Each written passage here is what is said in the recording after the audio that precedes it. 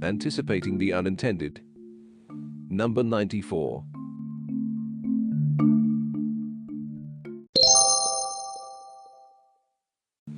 Policy WTF. What broke the Constitution's 7th schedule? This section looks at egregious public policies. Policies that make you go, WTF, did that really happen? The 7th schedule of the Constitution has 3 lists scoping out the responsibilities of the Parliament and the state legislatures. List 1 contains the subject matters over which the Parliament has exclusive power to make laws, defense, foreign affairs, banking, etc. List 2 does the same for state legislatures, health, public order, water, land, agriculture. List 3 contains subject matters on which both the Parliament and state legislatures can legislate, education, forests, etc. Looks neat. Except that this assignment of powers hasn't stopped union governments from designing and funding hundreds of schemes that squarely fall under List 2, National Health Mission, Swachh Bharat Mission, Pradhan Mantri Awas Yojana, to name a few. You would imagine that these schemes, known as Centrally Sponsored Schemes, CSS, would be opposed tooth and nail by state governments, right? Wrong. We've reached a low-level equilibrium where the state governments have grudgingly reconciled to the reality of CSS. They oppose it on paper or complain to finance commissions, but are also happy to receive funds as part of these union government-sponsored schemes.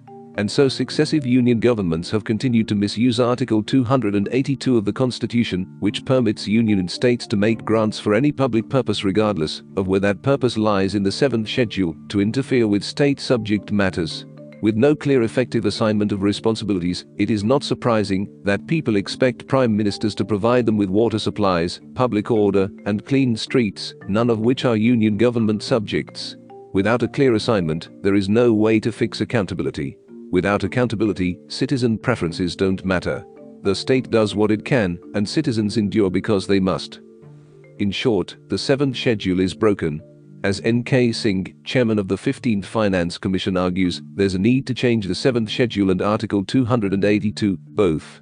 Absent that, we will keep CSS proliferating depending on how populist a union government wants to be. At present, there are approximately 211 schemes and sub-schemes under the 29 umbrella CSS. For more, read 1. 10 Little Schemes, my article for Pragati. 2. Chapter 5, Review of Intergovernmental Transfers and Consolidated Public Finance, Report of the 14th Finance Commission, Volume 1. 3. Rationalizing Central Schemes, The Financial Express, M. Govinda Rao. India Policy Watch Number 1. Missing Artists in Our Polity. Insights on Burning Policy Issues in India. The farmers' protests are now into their 3rd week. The union government seems to be in the mood for talks with farmer leaders now, after trying out the other alternatives, namely barricading road, lathi charging, and using water cannons in cold Delhi winter. We aren't sure about the kind of compromise that will be worked out. The track record of the government in arriving at a common ground isn't great. That we have fluffed our lines on reforms in a sector that needs them direly is quite incredible. It is starker when you consider the numerous expert committees in the past that have recommended exactly what the new agricultural laws aim to achieve. These recommendations have had broad-based support from most political parties and even made their way into their election manifestos. With such support and history, you'd expect we would have got these much-needed reforms off the ground. Yet we are struggling with it. It's an object lesson in public policy implementation. Chapter 1. A reform whose time has come. We have made our arguments in support of farm reforms before. No one can claim with conviction our agriculture policies have been a success since independence. The entire agriculture value chain from pricing, storage, distribution and purchase has been in a regulatory chokehold that was designed during the early 60s. Faced with successive failures of monsoon, and with the memory of famines, Bengal particularly, still fresh, we had to seek US support to import food grains under the P480 Lira scheme. The scars of that event led to the Green Revolution that saw a dramatic increase in agriculture productivity. Agriculture in India is a state subject. So, alongside the miracle of the Green Revolution, a majority of Indian states decided to enforce the Agricultural Produce and Market Regulation, APMR, to ensure food security. Soon, the purchase and the auction of food grains was restricted to the markets that were run by the state. The Agricultural Produce Market Committee, APMCs, and their mandis became the only legal buyer of the farmers' produce. This was in keeping with the spirit of the times.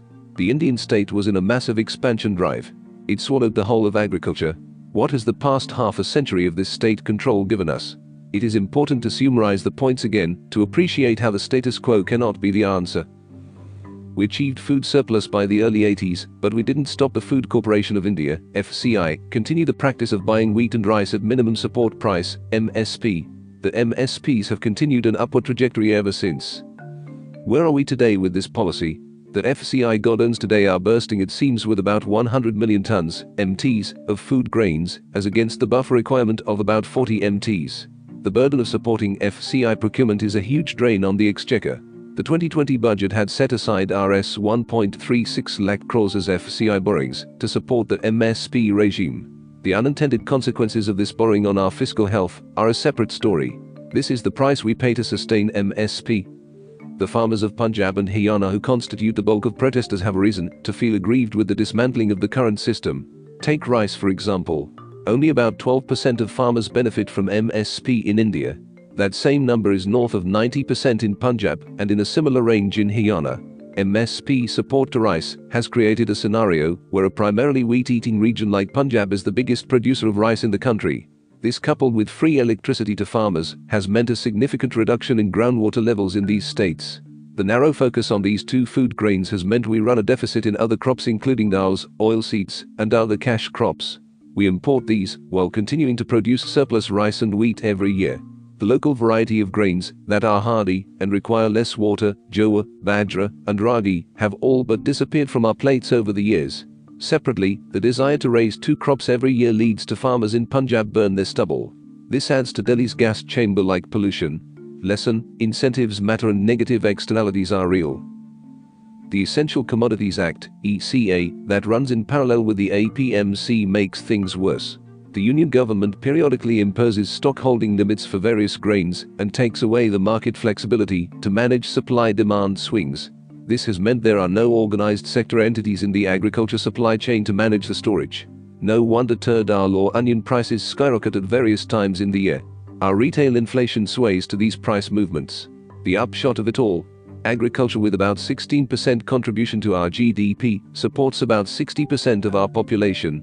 Less than 1% of farmers own 10 hectares of land that can be considered optimal to pursue agriculture as an enterprise. The rest are in subsistence farming. Like we have asked before, how can anyone argue to continue with this system? Chapter 2. How not to reform. Despite this, we seem to be in a situation where we have to negotiate and maybe dilute the three bills that sought to reform the farm sector. The bills allowed the sale of farm produce to players outside APMC, relaxed stocking restrictions under the ECA, and enabled contract farming. The problem was correctly diagnosed and the right solution offered. So, what could go wrong? Agriculture is a state subject. Any big reform needs consultations with state governments, farmers, and the opposition. Since a broad consensus on these reforms had emerged from the reports of various expert panels over the years, this could have been a process less fraught than what has seen in the case of GST or other reforms that needed a federal consensus. The manner of passing the bill, especially in Rajya Sabha, where a debate was avoided and a voice vote was used to pass them through, betrayed a lack of faith in parliamentary procedures. There is a strong desire for a big reveal that underlines the way the PM operates. This is how all key measures from demonetization, amending Article 370, CAA and labor reforms have been announced and then pushed through. The desire to stun the nation with a bold move is seen to be the key to make a decision, even if the rationale for the decision is strong. This doesn't help in managing change that big reforms entail. There is wider anxiety if things aren't discussed and deliberate. This is further stoked by the minority that wants to stonewall these reforms. The opposition has also latched on to this opportunistically. That's how this has played out. Then the usual bogey of big corporates, Ambani and Adani, has been raised. There's always a currency for this in India. The desire and speed for a bold move have invariably meant poor anticipation of unintended consequences of these reforms. Clauses that can only be called illiberal have seen their way through these laws, including those where the executive is given powers to adjudicate with no remedial mechanism to appeal against the decision in civil courts. This won't stand in any court of law. Lastly, when confronted with the first signs of protests, the entire playbook of how not to manage protests was put in action. First, the police force was deployed to break the protests. Then, the protesters were dismissed as rich farmers or middlemen protecting their turf. Finally, they were branded terrorists and anti-nationals before some mediation was attempted. Chapter 3. Missing artists. The unfortunate outcome of this might be the wrong lessons we will learn for future, that reforms are difficult to implement. Further, as Pratip Banu Mehta writes in the Indian Express, there is a greater loss to the polity that's likely. Chances are that for the moment, given its overwhelming power, the government will ride out the protests. But the simmering discontent will remain. Cooperative federalism is in tatters, and the weakness of political parties means protests now take an amorphous form.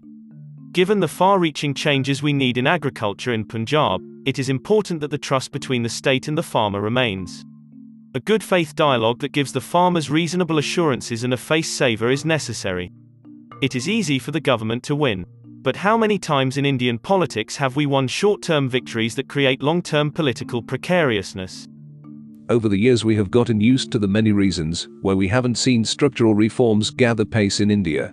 These have ranged from coalition compulsions, lack of majority in both houses, absence of political will, obstructionist opposition, or too much democracy. As the farm reforms saga shows, these are mere ruses. Politics is the art of possible, and we are missing those artists. India Policy Watch Number 2. Lessons for Politics in Radically Networked Societies. Insights on burning policy issues in India. Beyond the specifics of India's agriculture, some broader lessons come out of the ongoing logjam for politics and policymaking. Some quick intuitions here. First, vocal local is also the global. The Canadian PM's comments are an indication of a broader trend. No political issue is purely internal to a state anymore, at least as far as narrative building is concerned. With networked communities, this trend will become stronger as outrage is the new form of entertainment. A corollary is that stakeholders with more narrative power, but little interest in the issue, can end up setting the narrative. Just like the ISI using this issue to fan Khalistani separatism again. Second, popular governments will try to bypass parliaments in crises, citing the need for fast-tracking reforms in the backdrop of COVID-19. Third, more of the same. No statement or action by the government, and the opposition suggests a realization that they are willing to come together to tide over India's first recession after 40 years. Unfortunate. Homework. Reading and listening recommendations on public policy matters. Links available on screen. 1. Article. Sandip Das on a fiscal crisis, why FCI needs provisioning in food subsidy. 2. Podcast. On Puliyabazi, Saurabh and Pranay speak to Gunwant Patel of the Shatkari Sangathana Farmers Movement on the 3 farm laws.